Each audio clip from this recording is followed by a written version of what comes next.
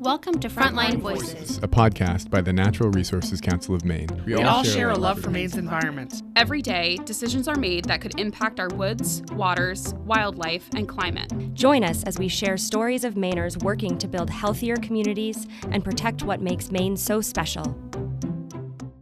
In this episode of Frontline Voices, we're going to talk about a true Maine legend that you may never have heard about before. Cornelia Fly Rod Crosby was a legendary fly fisherwoman and a columnist who promoted Maine's outdoors in the 1800s. This week, a statue of Fly Rod Crosby was unveiled in Augusta at the headquarters of the Maine Department of Inland Fisheries and Wildlife as part of an ongoing effort to educate more people about her legacy. Well, I'm your host, Colin Durant, and my guests today are here to give us a little history lesson. I'm really excited about it. Maine Master Guide Roger Lambert and Brent West, the Executive Director of the High Peaks Alliance, are here to tell us a little bit more about what makes Fly Rod such an inspiring figure and why she remains so relevant today. Welcome to the podcast, Brent and Roger. Hi, glad to be here. Great. So Roger, I'd like to start with you in just giving us a sense of who Cornelia Fly Rod Crosby was. Well, I got a real kind of personal connection with her. I heard about her from the get-go as a kid. Our family grave plot in the cemetery is close to hers. So my dad hauled me over there as a kid and pointed it out to me. My mom was from the same town, went to the same schools as Fly Rod early on, and actually knew her. My mom was a lot younger, but she knew her as an elderly lady. Fly Rod's heart was kind of broken because she couldn't get around very well in her advanced years, but they used to see her sitting on the porch there, and I'm sure in Fly Rod's head there were going plenty of trips and excursions and going through her head, and so she was probably, I hope she was comfortable with that. But anyhow, I've thought about her all my life because becoming a guide myself, she wrote the book on guiding in Maine, kinda. She recognized that it would be really beneficial for guides and sports alike to have a kind of a code of conduct and ethics, and Fly Rod extrapolated that and decided that she thought that legislation would be important to register Maine guides.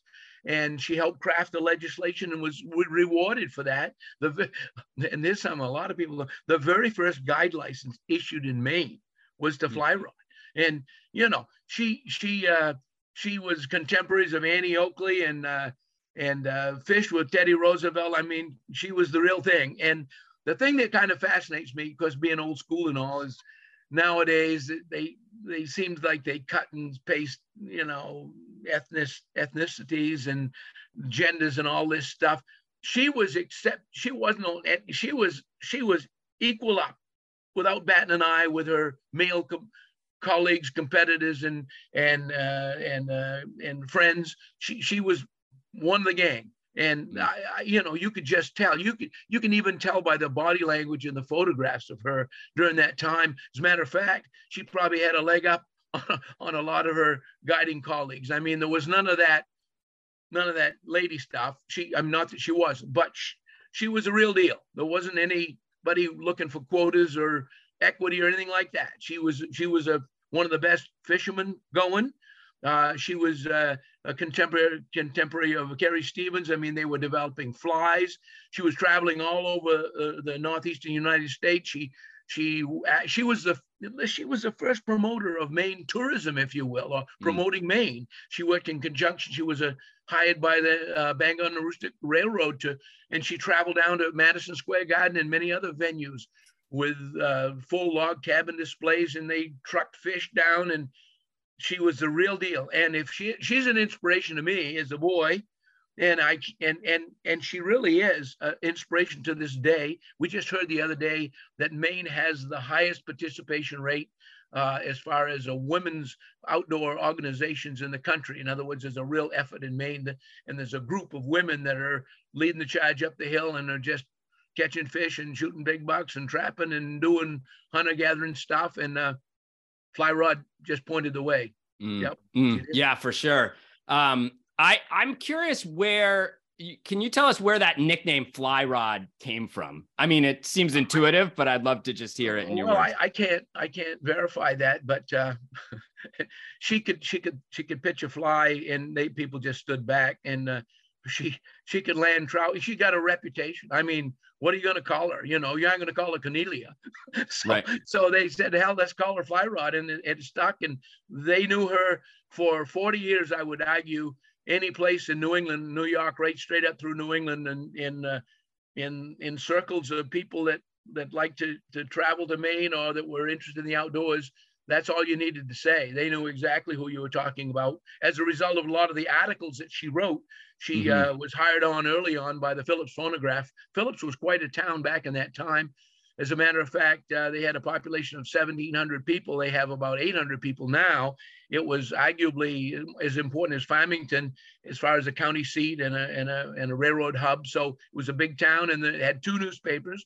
And she wrote for one. And later on, there was a magazine put out by the Bangor Aroostook Railroad called In the Maine Woods. And if you were interested in tourism, you could send 10 cents to the Bangor Aroostook Railroad and get this really nifty book. I collect them, color photographs and beautiful photographs and articles about all the sporting camps and maps on where the railroad stations were. It was an advertising document, but she wrote articles for that. Yeah. I mean, so on two fronts, she was the man, or she was the person. Call her anything you want to. So not on 2 different things she did, 2 parallel courses, but she's something special. Right. An amazing angler, like renown, as you said, and then, you know, Maine's biggest booster too, with the column and with the writing and like you said, traveling down. And I just love that story of like, they literally like rebuilt a log cabin, right? And you said brought in fish. She harvested the last legal caribou in Maine. Yeah. You know, she was after it. She was primarily a fisherman, but she was an outdoors person to the nines. Yeah. And so I'm curious if you have sort of one piece of history about Fly Rod that you think everyone should know or that you think might surprise us. Well, I just think it's very notable that she converted to Catholicism. She was injured. She fell off she was a big woman. She's 6 foot tall in her stocking feet, which was that was large for a man in those days. And she had an accident, I believe it was in Lewiston. She fell off a platform in a trail station and was, seriously injured, her legs and her back. And she was a lot of Catholic community there in the Lewiston area. And she got into a Catholic hospital and was treated there. And she was so impressed by the nurses and the situation that she studied Catholicism and converted to Catholicism. And then, of course, Rangeley was her second home because it was where she applied her craft. She did a fundraiser because she knew the sports that could write checks at the time. And there are sports that can write checks. She knew who they were and gathered up the money and raised the money to create the Our Lady of the Lakes Church there in Aquasic, which is just north of Rangeley, stands to this day. And so I think that not only pointed out, we know about her outdoor career and her interests, but many of us don't know about her. She was a philanthropist and a spiritual woman, and got things done on the social level and the community level, if you will. So it's quite a gal. Yeah, 1,000% committed to Maine in such a great way. Well, she wrote the book. She did. Yes. Well, thanks, Roger. And Brent, I wanted to bring you in now. And I just wanted to start. I'd love for you to just give us a sense of the mission of your organization, the High Peaks Alliance, which I understand Roger helped found. So could you just give people a little bit of background on your organization and your mission?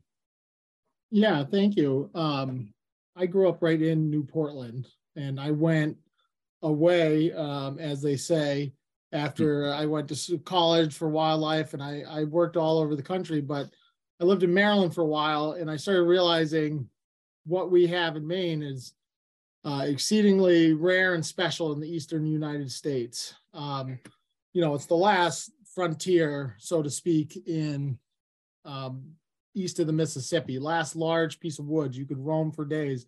So I benefited from that heritage growing up.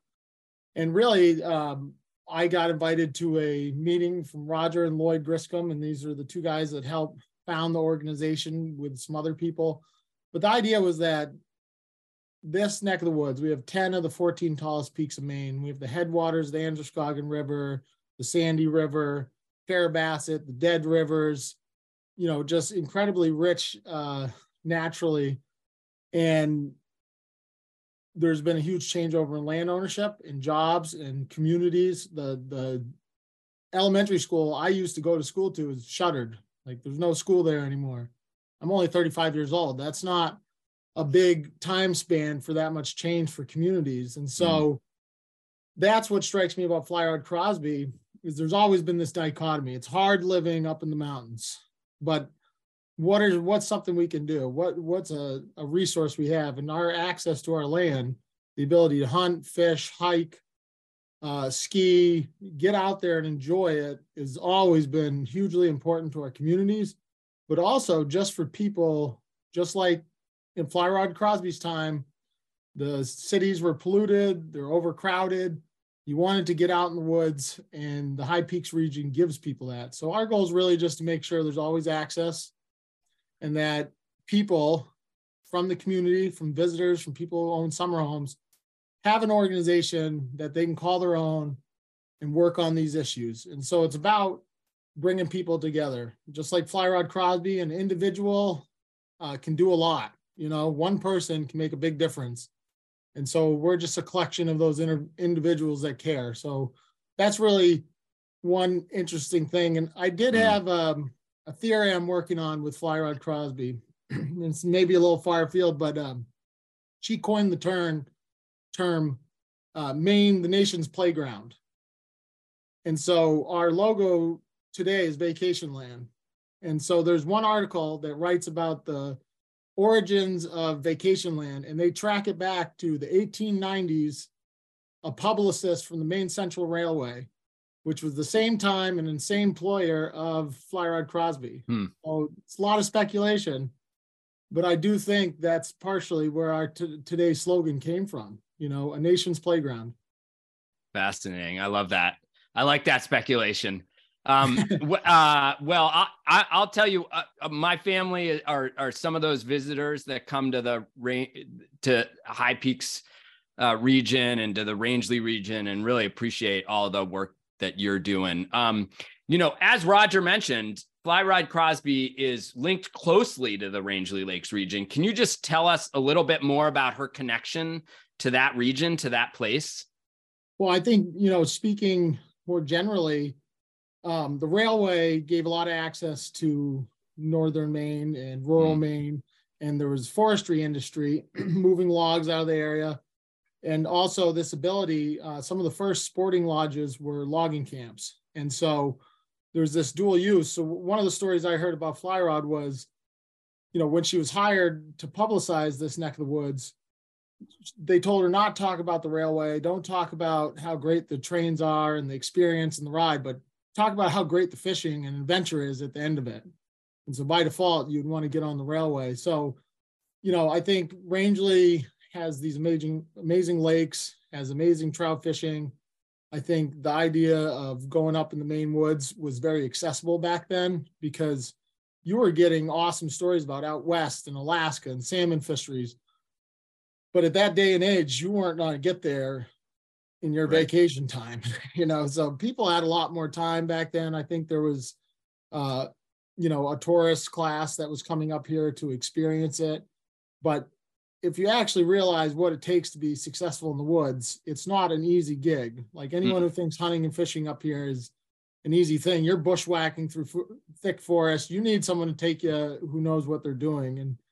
And so I think, when you catch the bug of fly fishing, you're not going to quit, keep doing it. It's like, and so you have to figure out, how do I make this my profession? And so I think that's probably what drove her into it, just her love of the resources. And that's kind of shows later in her life, where she's actually one of the first people to advocate for protection of non-game species like gulls, seeing people just using it as sport and wasting, the natural beauty of it. And that's really interesting, because game management as a field wasn't really official until the 1930s, when Aldo Leopold wrote his book on game management. So, I have to imagine these thoughts of how to manage a species and make sure we have taken care of things is directly related to her fishing and hunting in the Rangeley region. Yeah. Another example of how she was like way ahead of her time.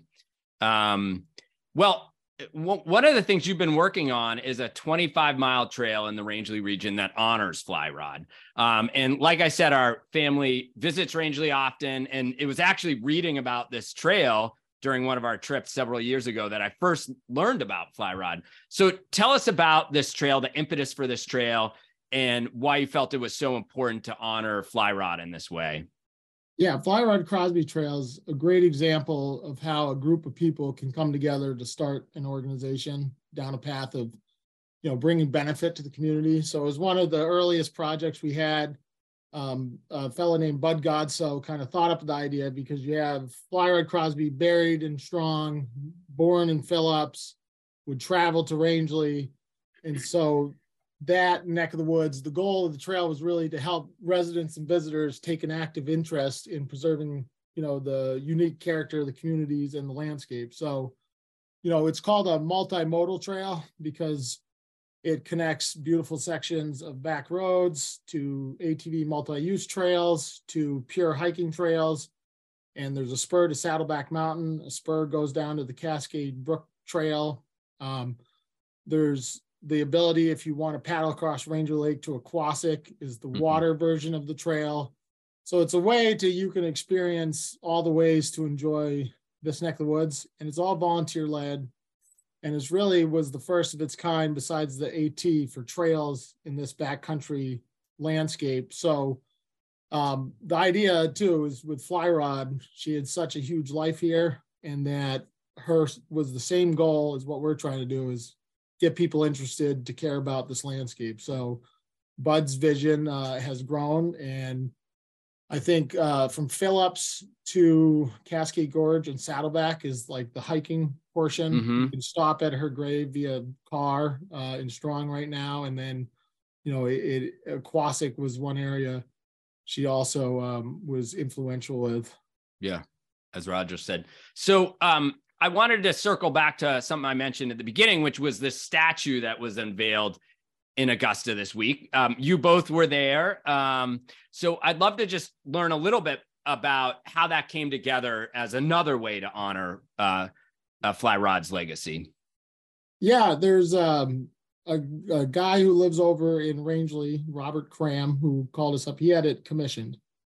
So he hired Brian Stockman of New Hampshire to carve this life-size, true replica of Fly Rod. So he made it from pictures from the Maine State Museum and descriptions of what she wore. And he carved it out of the Maine State tree, a big pine log. And he wanted more people to see it. He's one of these people that doesn't believe art should be locked away in a temperature controlled room. You should have people see it and learn about it.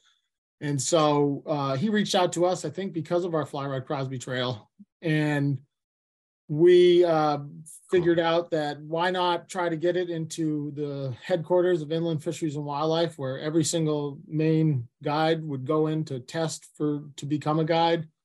And they worked well with us. Our board member, Scott Landry, helped us get that placed. And so people go in there to buy hunting and fishing licenses, get information about wildlife, test for their Maine guides, and they can walk by her and see her in true fashion.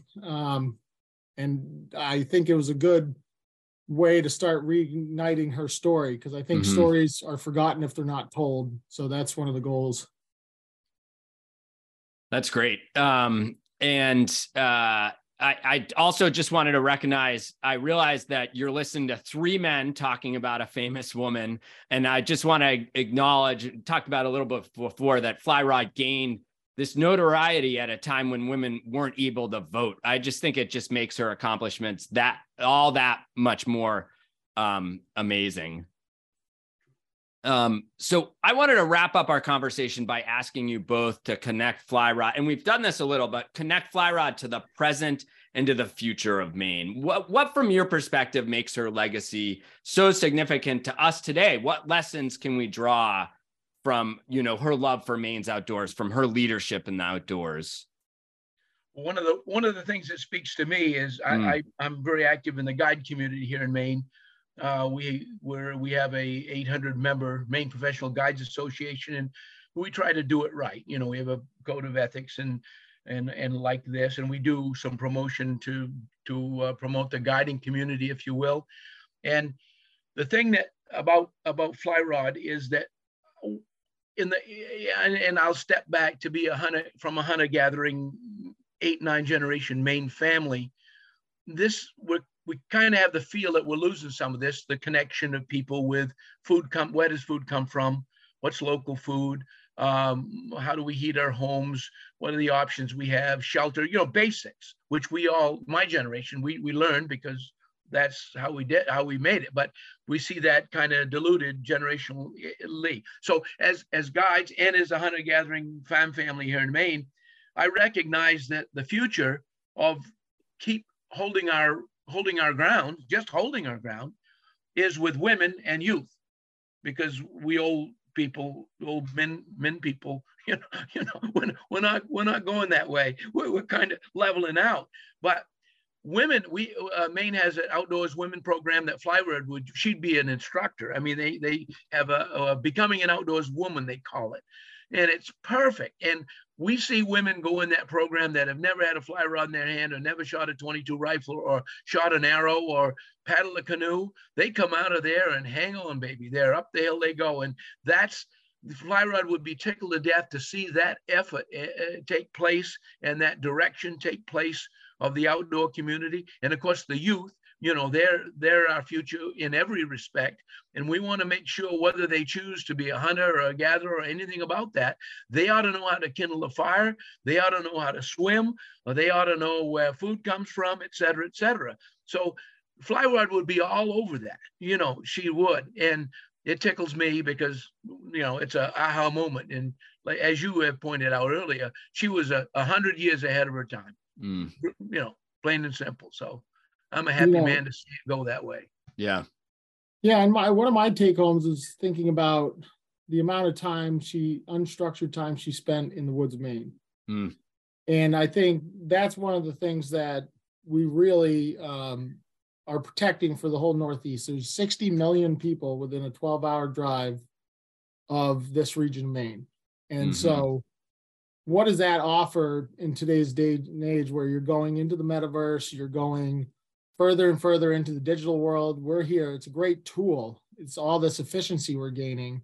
But what do you want to spend your off time doing? Do you want the ability for your kids and your family to have a place that was within driving distance, that's accessible, that has good wildlife populations, that has the ability to have some freedom? I think all those things are important. And I think that's the double-edged sword, because if you move up here, we want to see younger families move up here, take a chance, invest, become entrepreneurial. But it's about a value of natural heritage and liking less is more, liking the great outdoors, wanting to come up and rough it, cut your own way in the world up in the high peaks, whether it's bagging all 10 peaks, whether it's moose hunting, whether it's going to fish, the Rapid River, the Dead River, something like that. You're going to put yourself out there, and it's about the challenge of it. And it's about just reconnecting to what's simplest and what's just out in the nature. You're not, leave your phone at home. You'll renew your whole soul and your brain, and you'll be ready to go back at it 9 to 5 on Monday. Well, pick fiddleheads, pick berries, get down on your knees there and also, be willing to stand up for what you guys, what you think is important for the future, but also realize you're working in a community. No one wants to work with someone who's just militant or unreasonable. We want to build a community up here that's collaborative and built around what's best for all of us. And, that's probably got to be done through a lot of conversations and disagreements. And that's what our organization's all about, is, getting to what we can agree on, because most people aren't that very far off. They agree to a lot of core concepts. And I think, if we hear each other out, we're really not that far away from each other. Well, I totally agree. And that's just a great way to end, I think, this episode and this conversation. And Brent and Roger, I just want to thank you both so much for taking the time to speak with us.